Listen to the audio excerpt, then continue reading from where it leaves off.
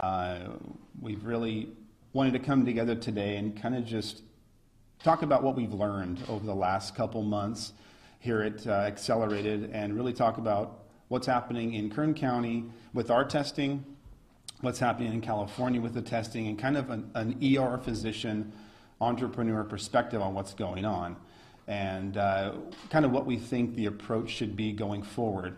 And Dr. Masihi and myself have been dealing with this as you have. I'm sure you guys are working from home, you're sheltering in place, you're isolating yourself, and we want to talk about if that still makes sense. So we want to kind of take everything we've learned and throw it against the backdrop of who we are. You know, we both have had extensive classes in microbiology and biochemistry and immunology. We've studied this for each of us 20 years, and we take everything that we're seeing today and we put that against that backdrop and say, does this make sense? Are we following the science? We keep hearing following the science. What is science essentially? It's the study of the natural world through experiment, through observation. So that's what we're doing. We're studying the disease around us. We're making observations. We're doing testing, experiments to figure out exactly what's going on. And so this has caused some severe disruption for Accelerated, as we have people coming in 7 in the morning till midnight. We're reporting to the health department. We're calling patients back. And at the same time, our volumes have dropped significantly. The hospitals, their ICUs are empty, essentially, and they're shutting down floors. They're furloughing patients. They're furloughing doctors. So the health system has been evacuated in certain places. In New York, the health system is working at maximum capacity. In California, we're really at a minimal capacity, getting rid of our doctors and nurses because we just don't have the volume. The hospitals don't, as I've met with their CEOs twice in the last week, and we don't as well. So we're busy with paperwork for COVID, and we're all focusing on COVID. And so one of the things I'd like to talk about is when I talk to ER physicians around the country, what's happening? Well, because COVID has become the focus, people with heart disease, people with cancer, hypertension, and various things that are critical are choosing not to come in based on fear.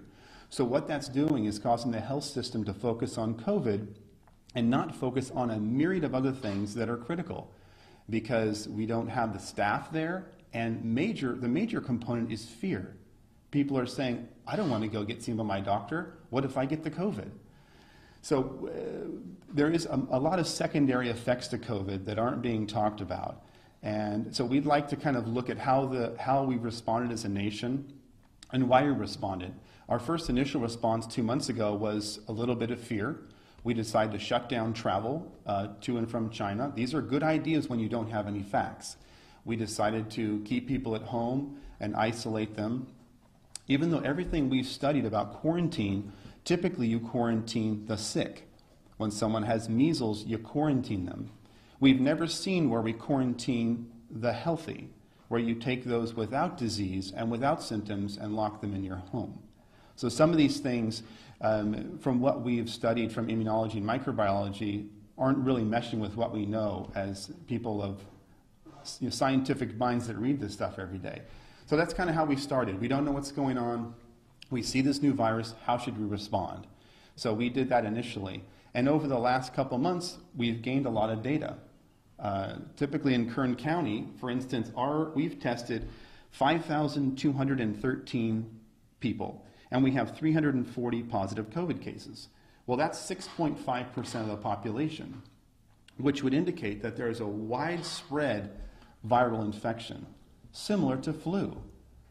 We think it's kind of ubiquitous throughout California. We're going to go over those numbers a little bit to kind of help you see how widespread COVID is and see how we should be responding to it based on its prevalence throughout society, or the existence of the cases that we already know about. So if we look at California, these numbers are from yesterday. We have 33,865 COVID cases out of a total of 280,900 total tested. That's 12% of Californians were positive for COVID. So we don't, as you guys know, the initial models were woefully inaccurate. They predicted millions of cases of death, not of not of prevalence or incidence, but death. That is not materializing. What is materializing in the state of California is 12% positives. Well, if we have 39.5 million people. If we just take a basic calculation and extrapolate that out, that equates to about 4.7 million cases throughout the state of California, which means this thing is widespread. That's the good news. We've seen 1,227 deaths in the state of California with a possible incidence or prevalence of 4.7 million. That means you have a 0.03 chance of dying from COVID-19 in the state of California. 0.03 chance of dying from COVID in the state of California. Does that necessitate sheltering in place? Does that necessitate shutting down medical systems? Does that necessitate people being out of work? So that's California, and that's. I also wanted to mention that 96% of people in California who get COVID recover with almost no significant sequelae or no significant continuing medical problems. So those are important statistics for the state of California. 2 months ago, we didn't know this. So I'm going to bring it to light now because we're sharing our own data. This isn't data filtered through someone. This is our own data. We found 6.5%, and then California has found 12%. So the more you test, the more positives you get, the prevalence number goes up, and the death rate stays the same. So it gets smaller and smaller and smaller. And as we move through this data, what I want you to see is millions of cases, small amount of death. Millions of cases, small amount of death. And you will see that in every state. And since we're talking about following the science, we're going to follow the statistics and follow the science. So I want to look at New York State. They've been in the news a lot, right? And their numbers are critical. Let's go over their numbers. Cases of COVID as of yesterday, 256,272 cases in New York State. Not New York City, New York, the entire state. They did a total of 649,325 tests. That's 39% of New Yorkers tested positive for COVID-19. That's their ratios. This is public data online. You can all look it up. 39% of people were tested. 39% of the people were tested. 39% of New York State. Right. 39% of New York State is there's 20 million people there would be close to 4 million. Which is likely, they likely have 7.5 million cases So in I New just want York. to make that clarification. It's Yeah. not 39% of every New Yorker, it's every New Yorker who's been tested. Right, so we extrapolate data. I just want to make that. We extrapolate data, we test people, and then we extrapolate for the entire community based on the numbers. The initial models were so inaccurate, they're not even... But in those initial models, a lot of them were based off if we did no social distancing. Right. Is that correct? So is it really fair to say, obviously they're not as bad as they were because those were based on alternative scenarios? And some of them were based on social distancing and still predicted hundreds of thousands of deaths, which has been inaccurate. So in New York, the ones they tested, they found 39% positive. So if that's indicative, and they tested 649,000 people, that's a massive test. That's accurate data, 39%. So if they tested the whole state, would we indeed have 7.5 million cases? We don't know. We will never test the entire state. So we extrapolate out. We use the data we have because it's the most accurate we have versus a predictive model that have been nowhere in the ballpark of accurate. So how many deaths do they have? 19,410 out of 19 million people, which is a 0.1% chance of dying from COVID in the state of New York. And they have a 92% recovery rate. If you are indeed diagnosed with COVID-19, 92% of you will recover. So we're seeing millions of cases, small amount of death. Millions of cases, small amount of death. And the reason I'm making that point is because we're going to compare this to flu and say, is this significantly different from influenza A and B? And if not, why has our response been what it is? USA, this is a big one for us. 802,590 cases as of yesterday. We've tested over 4 million. If you guys have studied globally what's happening, that's double what any other country. Germany's at 2. I realize their populations are lower, but the fact that we were able to ramp up and do 4 million is pretty impressive, which gives us a 19.6% positive out of those who were tested for COVID-19. So if this is a typical extrapolation, 328 million people times 19.6 is 64 million. That's a significant amount of people with COVID. It's similar to the flu. If you study the numbers in 2017 and 2018, we had 50 to 60 million with the flu. And we had a similar death rate. The deaths in the United States were 43,545, similar to the flu of 2017, 2018. We always have between 37 and 60,000 deaths in the United States every single year. No pandemic talk, no shelter in place, no shutting down of businesses, no sending doctors home. That's from the flu, by the way, just to clarify. Yeah. 37,000 and 60,000 flu deaths 37. Every year, 60,000. per the CDC. Flu. Due to flu, Okay. in the United States. Some years, it's even as low as 20,000 some year. In 2017, 2018, it was 45 to 50,000, depending on who you read. And we don't necessarily report all of our flu tests. We do thousands of flu tests every year. We don't report every one because the flu is ubiquitous. And to that note, we have a flu vaccine. How many people even get the flu vaccine? The flu is dangerous. It kills people. So just because you have a vaccine doesn't mean it's going to be everywhere. And it doesn't mean everyone's going to take it, because we see every year that we have a vaccine, and I would say probably 50% of the public doesn't even want it. So just because you have a vaccine, unless you force it on the public, doesn't mean they're going to take it. I want to compare the U.S. to Spain, because Spain is number 2 in the race for the most cases, which is not a race we want to win. They had 204,178 cases in Spain, 930,000 total tests. So we did 4 million, they did 930,000. They had a 22% of all COVID tests were positive in Spain. 22% of those tested were positive in Spain. Spain has 47 million people. So that equates to about 10 million cases. If we extrapolate the data as we've been doing with every state, gives us about 10 million cases. How many died in Spain? 21,282 out of 47 million. You have a 0.05 chance of dying from COVID as a citizen of Spain, and a 90% chance of recovery from COVID without being on a vent, without being in a hospital. I wanted to compare the U.S. to Spain because we have the most amount of cases globally. So I thought that was important. And then when you bring up a system of lockdown, you automatically have to compare it to a system of no lockdown. Sweden and Norway. I'm Norwegian. Norway has lockdown. Norway has lockdown. Sweden does not have lockdown. What happened in those two countries? Are they vastly different? Did Sweden have a massive outbreak of cases? Did Norway have nothing? Let's look at the numbers. Sweden has 15,322 cases of COVID. They did 74,600 tests, which is 21%, similar to the other countries. 21% of all those tested came up positive for COVID. What's the population of Sweden? About 10.4 million.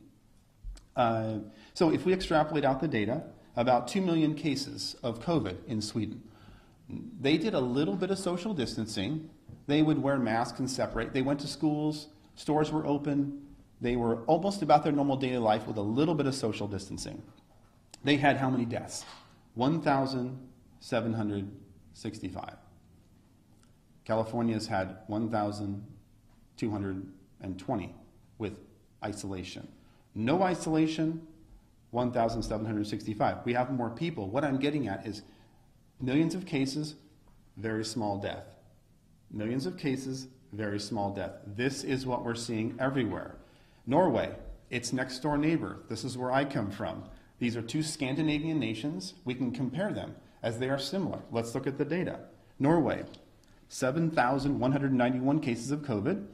Total COVID tests, 145,279. So they came up with 4.9% of all COVID tests were positive in Norway. Population of Norway, 5.4 million. So if we extrapolate the data as we've been doing, which is the best we can do at this point, they have about 1.3 million cases. Now their deaths as a total number were 182, fairly small, but statistically insignificant from 1,700, you realize. Millions of cases, small amount of deaths. 1,700, 100, these are statistically insignificant. So you have a 0.003 chance of death as a citizen of Norway and a 97% recovery. Their numbers are a little bit better. Does it necessitate shutdown, loss of jobs, destruction of the oil company, furloughing doctors? That's the question I have for you. And I think the answer is going to be increasingly clear as we move through this data. The next thing I wanted to talk about is the effects of COVID-19, the secondary effects. COVID-19 is one aspect of our health sector. What has it caused to have us be involved in social isolation? What has it caused that we are seeing the community respond to? Child molestation is increasing at a severe rate. We could go over multiple cases of children who have been molested due to angry family members who are intoxicated, who are home, who have no paycheck. These things last a lifetime. This isn't about a seasonal flu. These are things that will follow these people and affect them in a negative fashion for their life. And these are secondary effects from COVID. And these are from me talking to ERs, talking to my doctors, and talking to people across the country and finding out what they're seeing. Spousal abuse.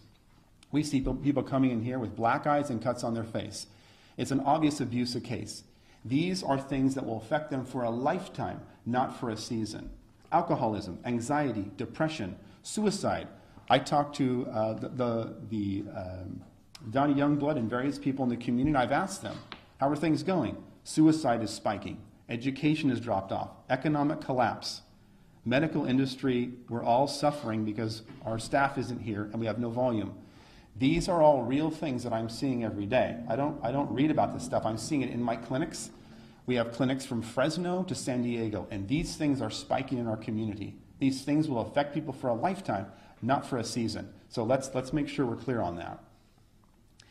So we've gone over the secondary effects. We've gone over the statistics. Now I want to compare flu virus. Is this significantly different? And I just got a little bit of data here. So deaths, per the CDC, 24,000 to 62,000 deaths each year. We had about 45 million total cases in 2017 with about 62,000 deaths, or a 0.13 chance of death from flu in the United States. As you know, our other numbers were 0.02. So the lethality of COVID-19 is much less. Now you've got hotbeds of it in New York, but again, we went over the numbers, 0.1% chance of death. Widespread, small amount of deaths. It's similar to flu, as a matter of fact. If we follow the science, as we've been asked to do, I'm following the science. This data is generated by the CDC, World Health Organization. The testing is generated by what we have done here. So we are following the science. Now I want to talk about the immune system. Dr. Masihi used to teach for immunology. We both had years of microbiology, biochemistry, and virology studies. We've made it our life's work to understand this stuff. And here, I'd like to go over some basic things about how the immune system functions so people have a good understanding. The immune system is built by exposure to antigens, viruses, bacteria. When you're a little child crawling on the ground, putting stuff in your mouth, viruses and bacteria come in, you form an antigen-antibody complex, you form IgG, IgM. This is how your immune system is built. You don't take a small child, put them in bubble wrap in a room and say, go have a healthy immune system. This is immunology, microbiology 101. This is not something, this is the basis of what we've known for years. What I'm seeing is when you take human beings and you say, go into your house, clean all your counters, Lysol them down, you're going to kill 99% of viruses and bacteria, wear a mask, don't go outside. What does that do to our immune system? Our immune system is used to touching. We share bacteria, staphylococcal, streptococcal bacteria, viruses. We develop an immune response daily to this stuff. When you take that away from me, my immune system drops. As I shelter in place, my immune system drops. You keep me there for months, it drops more. And now I'm at home, hand washing vigorously, washing the counters, worried about things that are indeed what I need to survive. Let's follow the science. This is immunology, folks. This is microbiology. This is what we've combined together. We have 40 years of experience in this. This is common sense immunology. So quarantining and social distancing is worse for us, you're saying? It decreases your immune system. You can't build an immune system by If someone has a reduced immune system, you hide them away because they can't build an immune system. If you have a normal functioning immune system, you need interaction. When a child is in a womb, you're in this protected environment. When you come out, you have almost no immune system. You develop that through touching your mouth, touching your eyes, virus, bacteria, immune response, IgG, IgM. This is how you build a strong immune system. Do you think people are worrying too much? Of course they are, but that's from media telling them to. I am telling them sheltering in place decreases your immune system. And then as we all come out of shelter in place with a lower immune system and start trading viruses and bacteria, what do you think is going to happen? Disease is going to spike. And then you've got disease spike amongst a hospital system with furloughed doctors and nurses. This is not the combination we want to set up for a healthy society. It doesn't make any sense. So is Dr. Fauci wrong then when he says that COVID-19 is shown to be nearly 10 times deadlier than the flu? Initially, maybe that was true. But again, I'm going through the numbers. I'm not saying who's wrong or right. I'm going through the science and through the numbers. And I, like you, have been watching media and studying this for 2 months, night and day. I go to bed at 2 or 3 in the morning. Every day I read after my shift, and I say, what's going on here? I'm not in an ivory tower. I'm in seeing patients every day, and I'm collecting my own data. I didn't have data 2 months ago. I just shared my data. 6.5% of all patients we tested are positive. That's actual, unfiltered, non-political data. So respectfully, to go off that question, and I know you guys are obviously very intelligent, very accomplished physicians, do you think that you guys know more than the top immunologists in the entire United States, and that basically every country in the world has got this wrong, that accelerated urgent care has got this right? I'm not saying, again, I'm sharing the data. I'm not Right, saying but we're right, somebody's But wrong. your conclusions from that data are different than what the top doctors worldwide are concluding. Why is that? Why They is that had no discrepancy? data. They have no The data is coming the World in. Health Organization and the U.S. government has no data. No, I'm saying you have to give the virus time. From December to now, there was tons of hypotheses. You have to let the data work. Let the virus rise up. Then we study it and we see, did we respond appropriately? Initially, the response, fine, shut it down. But as the data comes across and we say, now wait a second, we've never ever responded like this in the history of the country. Why are we doing this now? And you don't think that they're also studying that data and that their data is even more accurate and more timely than what we're getting here in Kern County? I mean, go ahead. Yeah, what was your first name? Tim, Tim. So I think Oh, sorry. please. So thank you for your question. I think your question is valid, and obviously Dr. Fauci is a world-renowned immunologist, and a lot of the data that they originally gave us was theoretical, because coronavirus is a new virus. We've studied coronavirus since the 70s. Coronavirus was... Well, we studied different coronaviruses. This one is novel. Like SARS is a form of coronavirus, MERS is a form of coronavirus. Sure. We studied different types, but this one is new. So with all due respect, again, we haven't studied this virus. But if you let me finish, Let me finish. so every year, according to your argument that you just made, every year, Not an argument, just a question.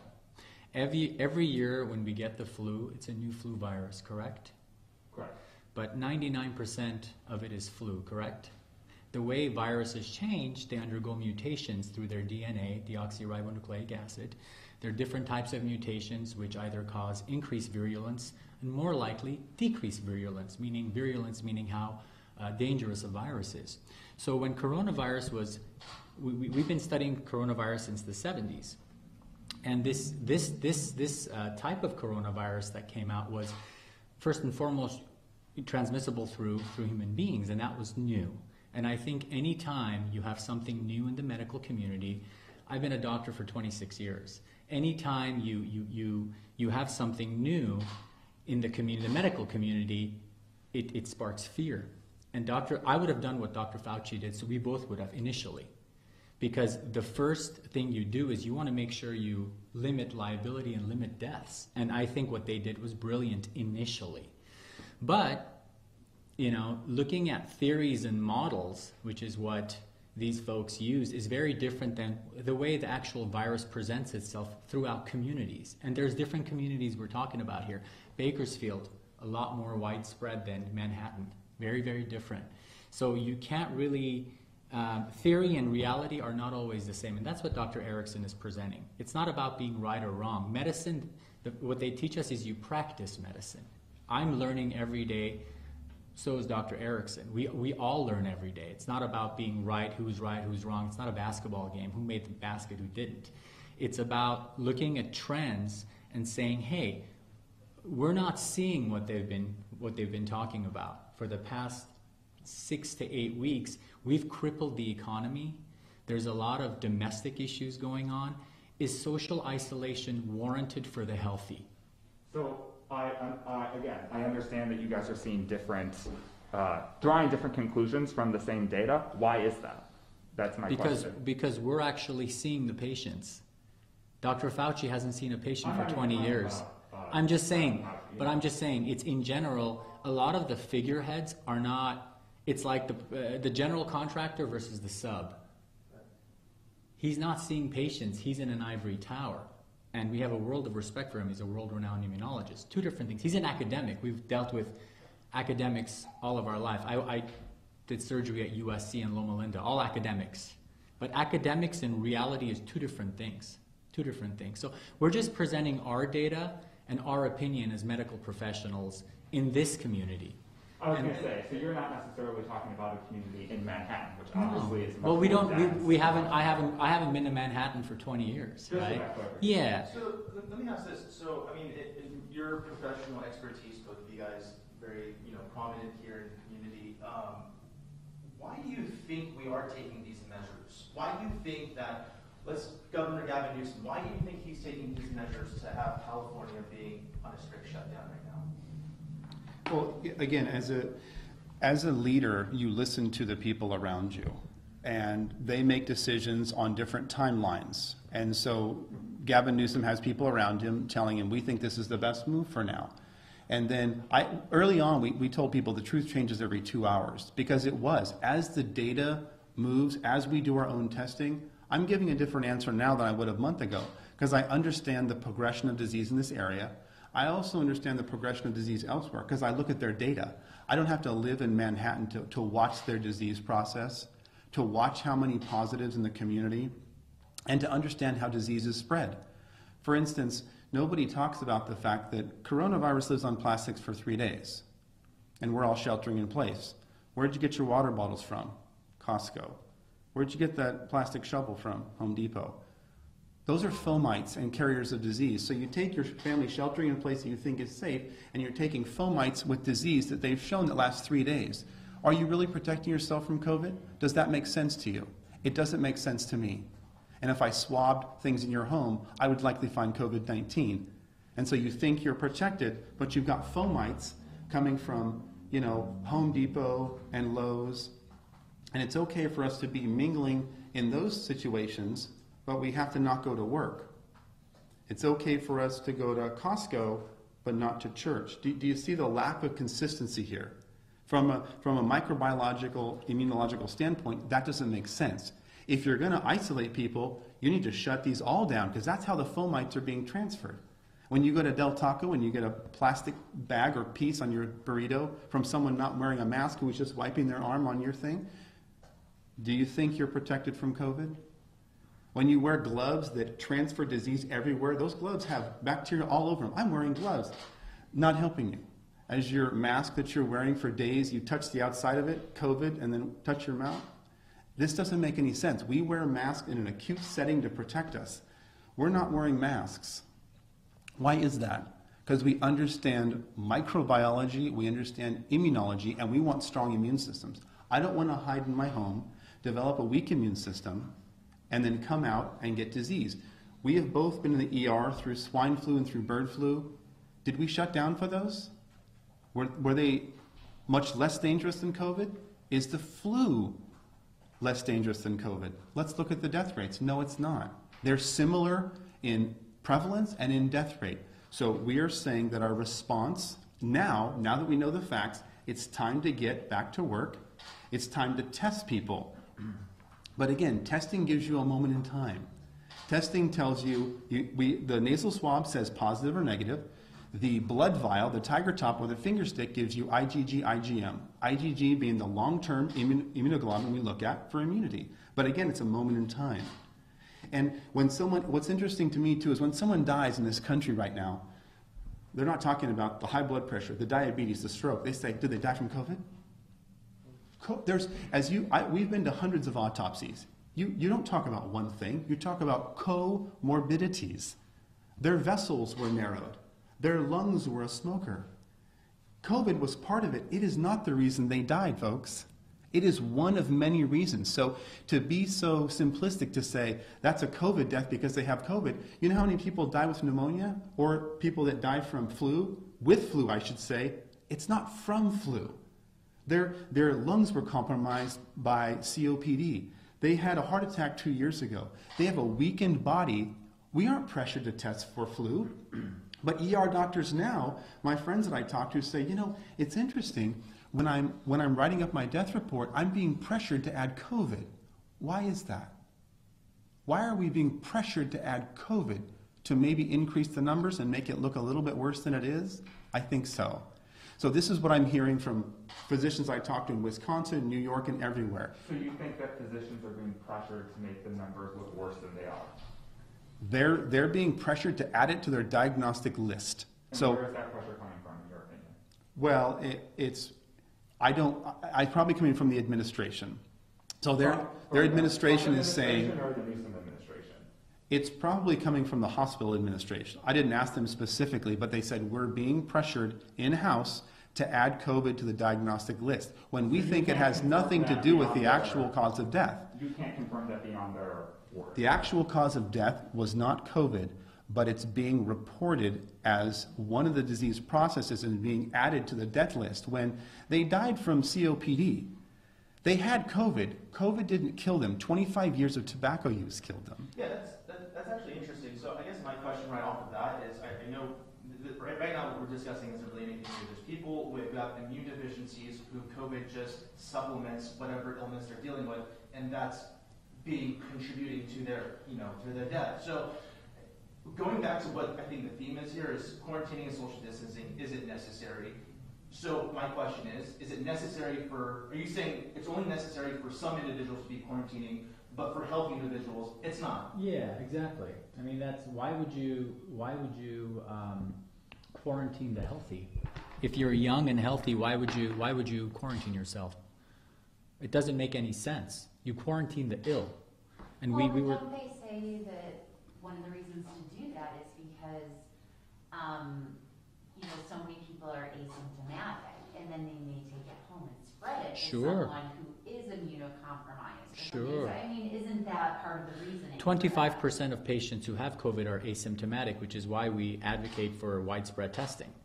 In order to open the economy, you have to have widespread testing. That's number one, no question about it. But historically, if you look at biblical times, you look at leprosy, Mycobacterium leprae, which is the bacteria that causes it. They isolated the sick. They didn't isolate everybody else. So isolating the healthy just doesn't make sense, in our opinion. So you guys think herd immunity is kind of the way to go then? Absolutely. I think so. There's I two think so. ways. Well, there's two ways to get rid of a virus, right? Either it burns itself out or herd immunity. For hundreds of years, we relied on herd immunity. Viruses kill people. End of story. The flu kills people. COVID kills people. But for the rest of us, we develop herd immunity. We develop the ability to take this virus in and defeat it. And for the vast majority, 95% of those around the globe, this is true. And when we look at people that have locked down and people that haven't locked down, we have massive data. It is not statistically significant whether you lock down or not. So why are we doing it? Do you think it's safe for the state to lift the lockdown? Yes. Would it be safe for people to be Yes. outside right now? Yes. I'm outside with no mask. Are the gloves and mask maybe a little bit too much right now? Is that kind of what you're saying in some Well, sense? again, do you want your immune system built or do you want it not built? The building blocks of your immune system is virus and bacteria, end of story. That's how you build it. And there's normal bacteria and normal flora There's normal bacteria and normal flora that we have to be exposed to. Bacteria and viruses that are not virulent are our friends. They protect us against bad bacteria and bad viruses. So right now, if you look at Dr. Erickson's skin or my skin, we have strep, we have staph. All staph isn't bad, all strep isn't bad. They protect us against opportunistic infections. That's why when a baby comes out of the womb for the first 3 to 6 months, they're extremely vulnerable to opportunistic infections, which is why when we see a little baby in the ER with fever that's 1 month old, you do a spinal tap, you do a chest x-ray, you do blood cultures, you do urine cultures. But if you had a fever, I wouldn't do that for you. Why? Because that baby does not have the normal bacteria and flora from the community, whereas you do, because you've interacted with, you've gone to the gas station, you've gone to Home Depot. That's the difference. Normal flora, we all need normal flora. What Dr. Erickson is saying is when you are self-isolating at home for 2 or 3 months, you lose that normal flora. So I guarantee when we reopen, there's going to be a huge, huge amount of illness that's going to be rampant because our immune systems have weakened. And that's just basic immunology and virology. I just wanted to ask Dr. Erickson if you were done with your presentation or if you had more things to talk about, because I was let's see kind here. of saving my questions for the end, and I just wanted to make sure. I had some conclusions, but basically our conclusions are that when I look at the basic tenets that we know of microbiology, and I say, do we need to still shelter in place? Our answer is emphatically no. Do we need businesses to be shut down? Emphatically no. Do we need to test them and get them back to work? Yes, we do. The secondary effects that we went over, the child abuse, alcoholism, loss of revenue, all these are, in our opinion, a significantly more detrimental thing to society than a virus that is proven similar in nature to the seasonal flu we have every year. We also need to put measures in place so economic shutdown like this does not happen again. We want to make sure we understand that quarantining the sick is what we do, not quarantining the healthy. We need to make sure if you're gonna dance on someone's constitutional rights, you better have a good reason. You better have a really good scientific reason and not just theory. We're going to work diligently to find a vaccine. And one of the most important things is we need our hospitals back up. We need our furloughed doctors back. We need our nurses back, because when we lift this thing, we're going to need all hands on deck. I know that the local hospitals have closed 2 floors. Folks, that's not the situation you want. We're essentially setting ourselves up to have minimal staff, and we're going to have significant disease. That's the wrong combination. So that's kind of the gist of what we wanted to get across today. And I've been working with some of the leaders, and I've talked to the head of the CDPH. I've gotten their opinion on this, and a lot of the leaders in Sacramento. And we're all in agreement. But we need to have Governor Newsom in agreement with us to lift this ban. I've talked to our local head of the health department, and he's waiting for that. Even though they're in agreement with me, they're waiting for the powers that be to lift. Because the data is showing us it's time to lift. So if we don't lift, what is the reason? I want to ask you about testing here in Kern County. We have, according to public health, just under 3,600 pending tests. If you compare that as a percentage to the rest of the state, that's very high, given we have 900,000 people in the state of 39.5 million. I know you're not public health. Why is our testing, the speed at which it gets done here in Kern County seemingly so bad? Well, demand. Unless you're going to grab people from their homes, people are afraid. They're sheltering in place. They're having problems with their diabetes and they won't come in. Do you think they're going to come in for a test? Not in your life. They're sheltering at home. So a lot of times you've probably seen our marketing. We do coronavirus testing. We've called the major businesses. You have to have people actually come to perform the test. If they're afraid to come in, which a lot of people are, we can't get the data. So you're talking about the medical staff as afraid to come in? No, the patients. Well, what I'm saying is that we have just under 3,600 pending tests. People Right. who have been tested, but they haven't gotten their results back. That's about half of all of California. What's the Why are time we frame? so slow? What's the time frame on that? So this is, according to public health, this was updated this morning at 10 o'clock. But when were they tested? I mean, it's That I don't know. well, I mean, that's the most important. That's the most important But, piece of so why data. is a place like Los Angeles County, which has 10.1 million people, have a smaller percentage of pending tests than a They place do. like Kern? How many tests do they do?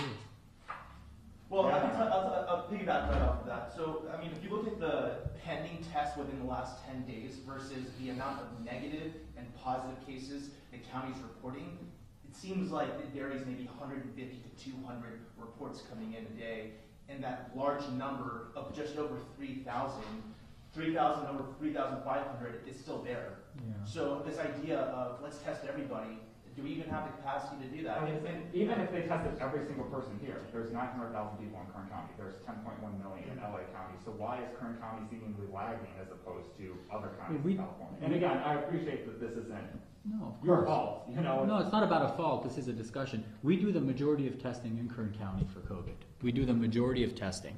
And our folks, we have a couple hundred employees, are working night and day to serve this community.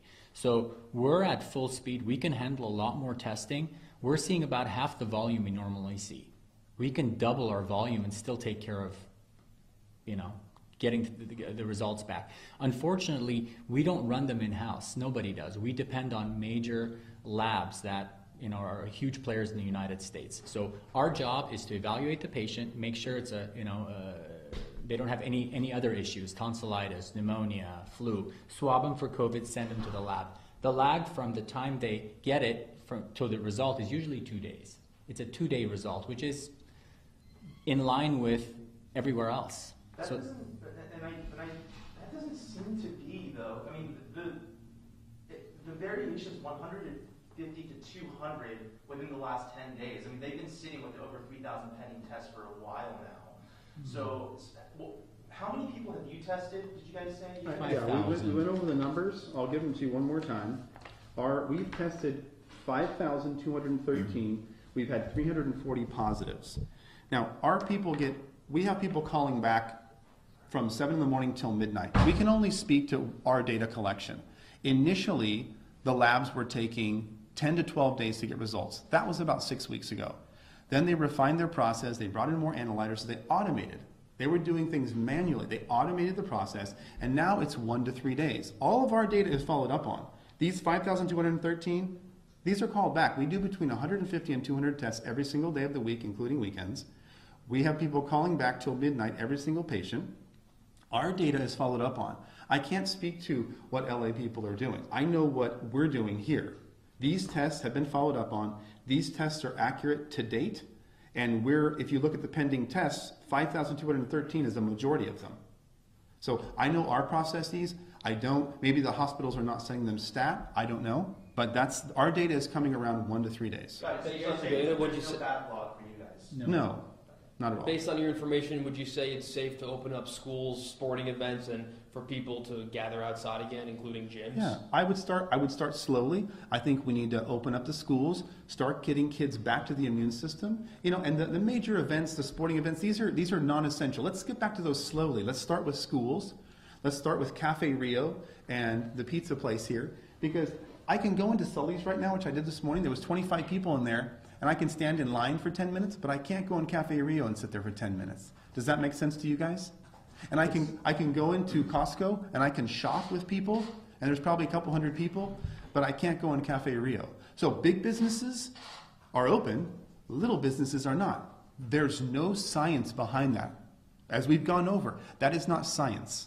There's other factors in play that we don't have time to go into, but it's not science. I want to make that clear. So you're saying, I'm curious what you think needs to happen, or if someone came to you, the county, and said, what should we do to reopen? Because you said you think testing is important, but are you saying, it sounds like you're saying a slow reopening, starting with the most essential things and working from there. And then how would you propose doing wide-scale testing? Well, I've met with all the CEOs and all the hospitals as early as yesterday, and I've met a couple times, and they've said, what's your capacity? We're trying to figure out our capacity.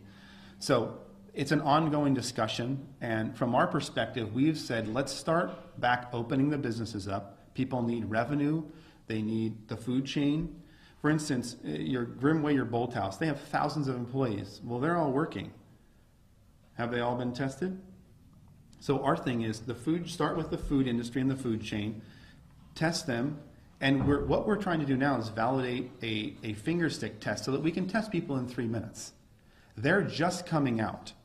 So we're actually at noon today, we're supposed to meet with a major lab talking about running the Tiger Top, which is the blood tube alongside the finger test, doing our self-validation over the next week or two, getting that rapid test done so that people can test as they go into work. Boom, 3 minutes, negative, come. And we do that until we find out who has active disease, who's not, and we don't have to do everyone, but a majority of players, and then eventually we treat this like we treat flu, which is if you have the flu and you're feeling fever and body aches, you just stay home. If you have cough, fever, shortness of breath, COVID is more of a respiratory thing, you stay home. You don't get tested. Even when people come with flu, a lot of times we don't test them. We go, you have flu.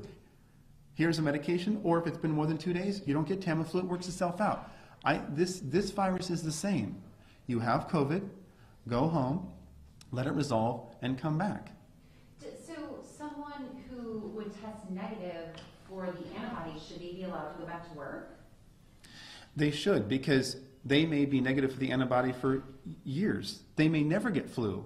We have people in their 50s who have never had flu. So you're just saying anybody who doesn't have an active coronavirus infection should be allowed to go back to Absolutely. work, whether they have the antibodies for it or not? Right. Okay. But you're saying that once we have the testing in place, is that correct? Well, if you have no symptoms, you should be able to return to work. Are you an asymptomatic viral shedder? Maybe, but we can't test all of humanity. I think one thing I also wanted to add is we're going to miss cases. Sure, we're going to miss cases of coronavirus, just like we miss cases of the flu. I think one thing that is being televised is that we need to capture every single coronavirus patient. No, we don't, because that's not reality. Theory and reality are very, very different. We worked in ERs for 15 years.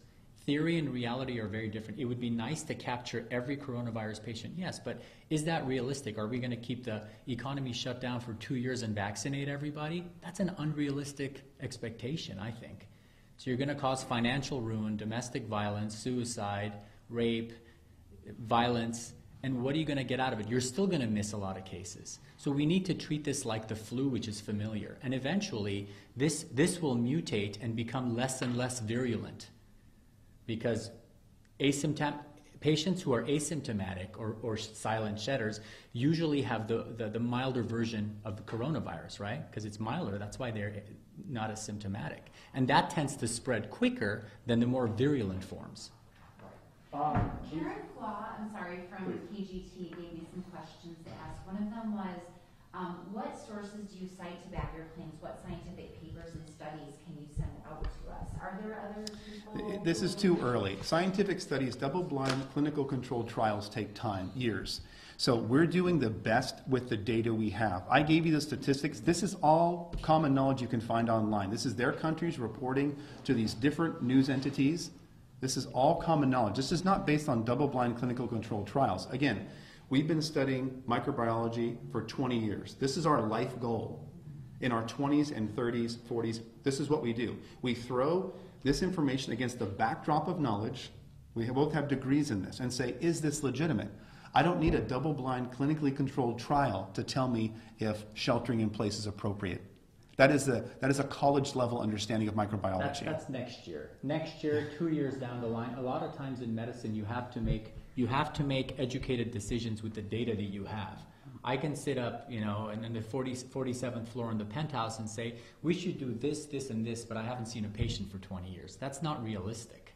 We're using the basic data that we have here, which we're happy to share with you guys. We have all the data. This is our data from Kern County. And because we're the largest testing center for Kern County, we're assuming our data is accurate for this specific area. How many tests have you guys done, and how many of your tests have come up positive? 5,000. We've done 5,236. 5,213. I'm sorry. That's okay. 5,213, and we have 40 positive. 340 positives. 6.5% is our number. Is it coming to the point where it's getting unhealthy to stay inside and doing all these shelter-in-place orders? I think so. I mean, sorry to cut you off. Your vitamin D levels go down. You're not outside. You're not You know, your mood goes down. When your mood goes down, you're more likely to get sick. You get depression. Going outside is healthy.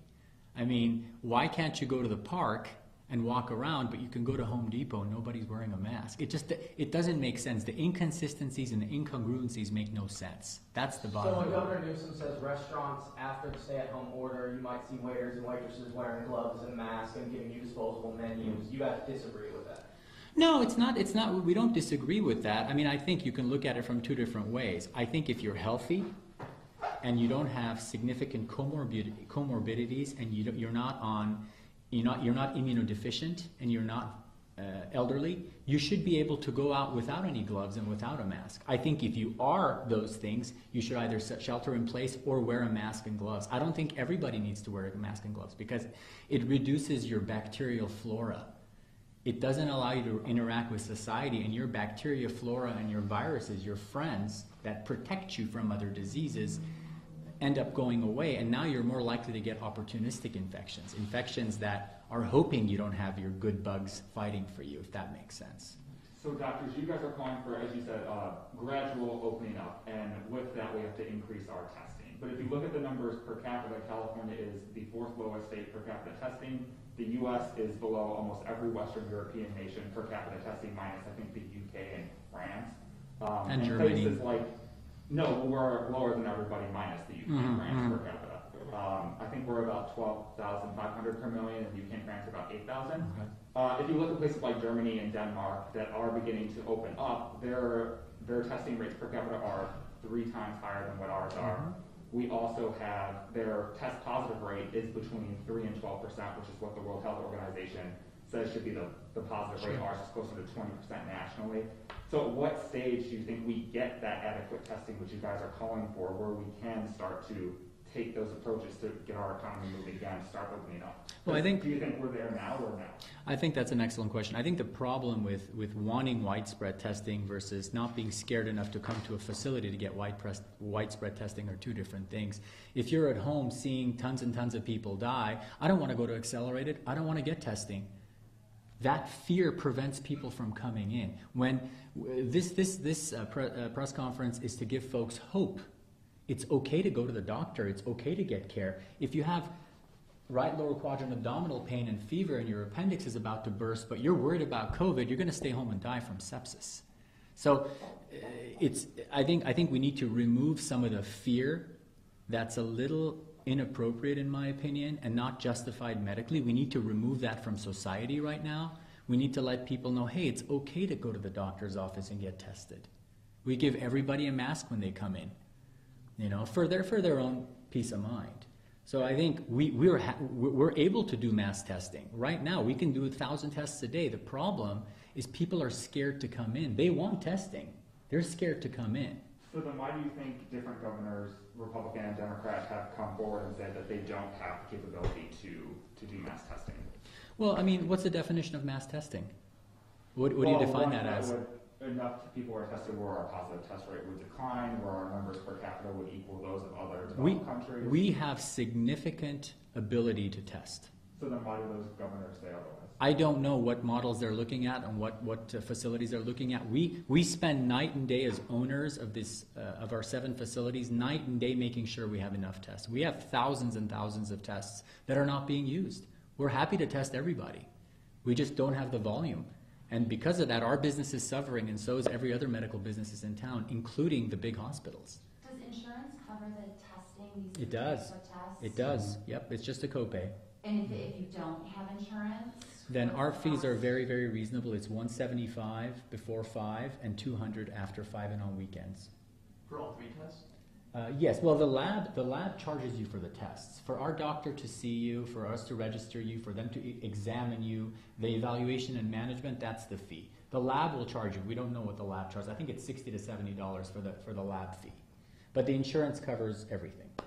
And another question from Karen Waugh was yesterday, the Board of Supervisors meeting, Matt Constantine, the head of Public Health Services, said that using a state model in our local data, that it was showing that we're tracking on this curve of about 40% social distancing, and that when we reach October, if we keep on that line, we will have so many cases that it will overwhelm our local hospitals. You know, he's using local data in a model that was put out by the state, and he's getting kind of a, you know, sort of scary prediction. I mean, what do you guys make of that? What do you think of that? Well, I mean, I want to look at it from two different points of view. One is if we keep the economy shut down till October, what's going to happen?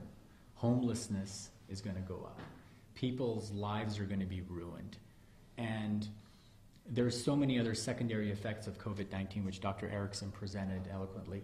I think you have to look at that, and then you have to look at what are we going to lose? Well, seasonal flu rises in October as well. What do we do every year with seasonal flu? Does everybody stay home? Did you stay home last year for seasonal flu? Did you, Tim? Did anybody stay home for No, this is just like the flu. Because it's unknown, it's not. The flu has been killing people for 100 years, since 1918, since the massive pandemic. But the flu is just, we know what the flu is. It's familiar to us. So we're not scared of it. Oh, it's just the flu. I've had several patients in their 30s and 40s die in the ER when I used to work in the ER from the flu. Oh, it's just the flu. But if it's coronavirus, it's coronavirus. We all need to be scared. So it's because it's unknown. The unknown always scares us. So in my opinion, what are the risks? What are the benefits of social isolation? And we think that the risks of social isolation are too high. So you guys own and run this facility, is that correct? Mm-hmm. We have 7, yes, all of them. Yep. What would you say to critics who would say, well, they've got a stake in this game, they are pushing this data, or their representation of this data because they don't want to lose money? What would you say to those folks who say, I'm going to believe, you know, maybe someone else who, you know, the wider world scientific community who says these two doctors, despite their, you know, intelligence, they have an ulterior motive? What would you say to those people? Talk to ER doctors who have no ulterior motive. They have the same viewpoint. There's a post today from a doctor from Wisconsin. I encourage you all to read it. I'll share his story with you. It is exactly what we're saying. And he eloquently displays, he's an ER doctor. He says, I'm walking into this war zone. Our ICUs are empty. I'm scared to go to my own place of work. There's no patients, but we have people in hazmat suits checking my temperature as I walk through the doors. He's like, something else is going on here. This is not about science, and it's not even about COVID. When they use the word safe, if you listen to the word safe, that's about controlling you. So when I talk to all my ER doctors who work in a hospital, no stake in the game, same opinion. That's how I'll answer your question. We all have the same opinion. So then you say that hospitals are losing money right now, most of them. But at the same time, you said earlier that doctors are feeling pressure from hospital administrations to put COVID down as a reason of death, which would presumably instill more fear in people. Doesn't that go against that whole line of thought? Why would they do that if it was going to cause more fear and cause them to lose more money? Exactly. There's something else going on, and that's a different discussion. We don't know. I mean, we're just here to present the scientific facts. That's a political discussion. So you think some hospital administrators are undercutting their own bottom line? We're presenting the medical data here. I mean, what I think about politics is irrelevant. We're presenting the medical data. We need to stay on things that we can answer intelligently, which is not why does a CEO of some hospital in Wisconsin do that. We need to stay on the topic of, do we need to shelter in place, and does that make sense from the microbiology knowledge we've known for 30 years? The sciences haven't changed. We live our life in the life sciences. Biology, biochemistry, microbiology. So everything that you're asking us goes against that sheet of information. Why people do things at a hospital is not really our area of expertise. So from what we've seen right now, it's time to open back up. The science says it is. The models we have been using from predictions to predict the amount of disease are not accurate. This information is accurate. It models the flu. Let's go back to work. That's what the data is saying. Not models. Data is saying that.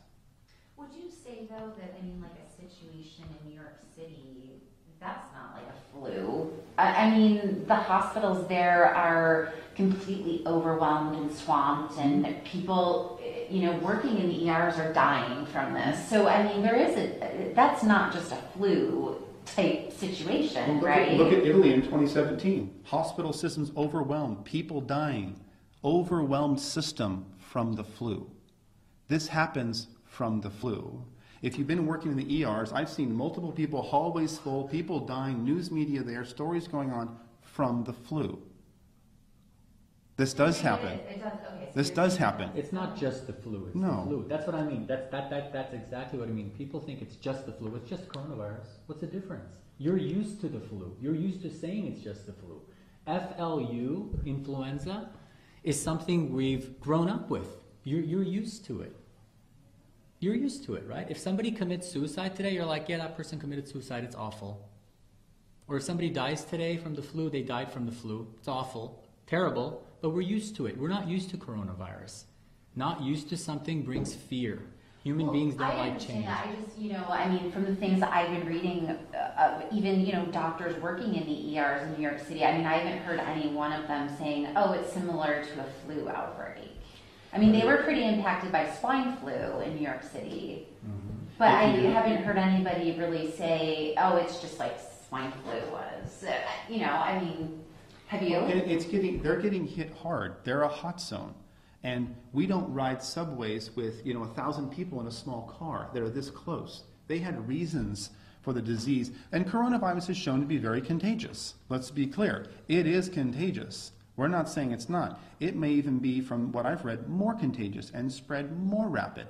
But the actual cause of death and the disease cycle is similar to what we're seeing from the flu, with more of a respiratory component. And they were screaming for ventilators. What percent of people die on ventilators? 80, 90%? Once you're on a ventilator, if you understand, you're in a bad shape. And they're screaming for 30,000 ventilators that they didn't use, right? They're screaming for a lot of things. 30,000, they used 5. How many 100% over did they order? How many hundreds of millions of dollars? Entire companies, GM, were forced to switch their production lines. For what? I'm saying the secondary causes of what we're seeing, oil shutdown. We have predictable negatives from lockdown. Predictable negatives. Corona has unpredictable negatives.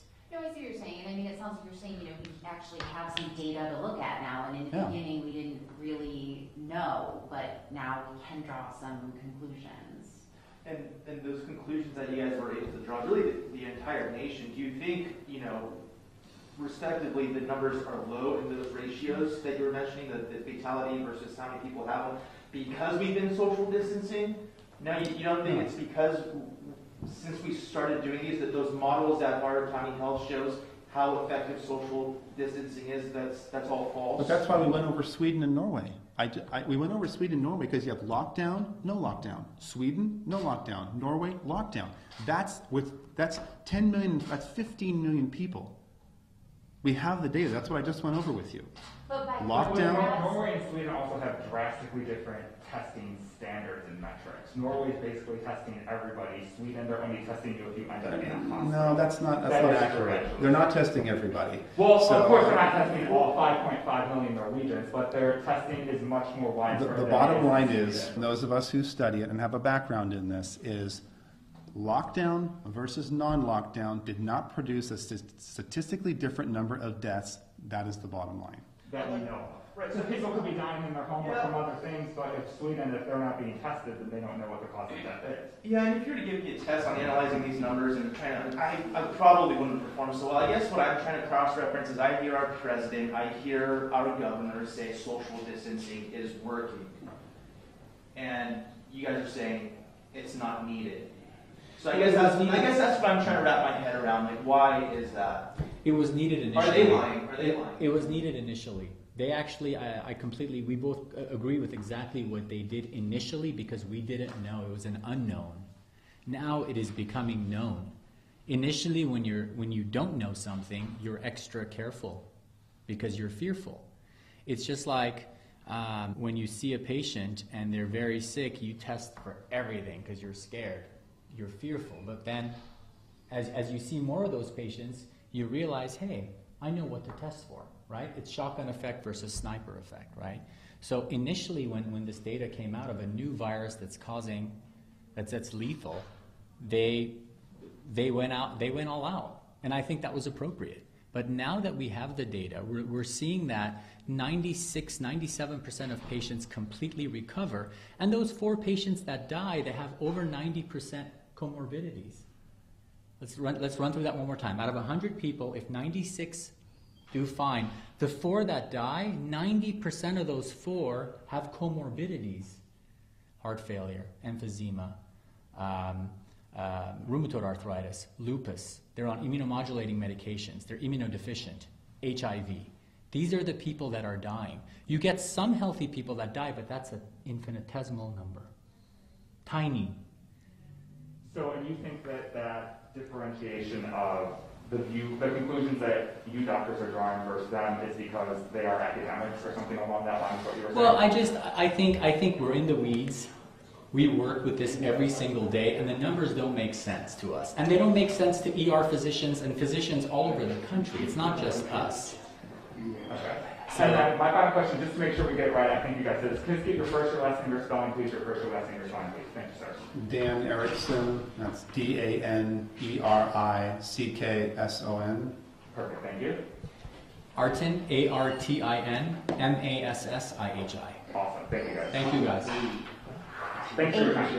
ARTIN? Yes.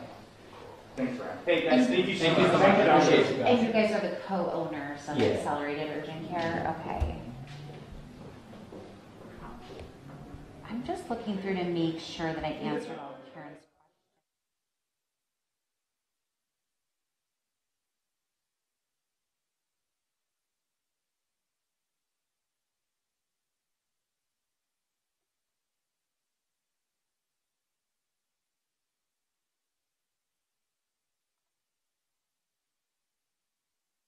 We're not saying we're right. We're saying, here's the data, here's what we understand.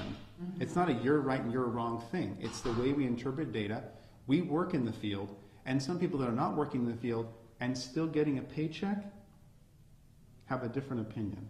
If you weren't getting a paycheck, you might have a different opinion. If you weren't getting a paycheck, if everybody in here is getting a paycheck, right? Cafe Rio is not. They've all been furloughed. When you don't get a paycheck, your opinions start switching. Yeah. If you were at home, furloughed, for the unforeseeable future, would you be excited about staying sheltering in place? No, I mean, I completely understand. I mean, we're seeing this around the country now, I think, that people are demanding that they be allowed to go back to work and... Well, it's also, at what point, who says what's safe? Are you smart enough to know what's safe for you? Or is the government going to tell you what's safe for you? Who tells you what's... As soon as they use the word safe, that means control. We know what's safe for you. You're too dumb to understand disease, you see. We know what's safe. And so they're going to use this model for different things. We got a bomb threat from China. Everybody stay in their home for 3 months. What? They are using this to see how much of their freedom can they take from you. And will you roll over and stay in your house? And it's working. And if you notice the way Americans are responding, if you go to any gun store in town, guess what they're out of? Ammo. None of them have ammo. I went to 3 of them. They said thousands of rounds have been bought. Why? People are mad. They're starting to post on my Facebook with their AKs going, let's roll. So what I'm saying is, let's avoid all that. Because if you stomp on our freedoms, that has one ending, and it's violence.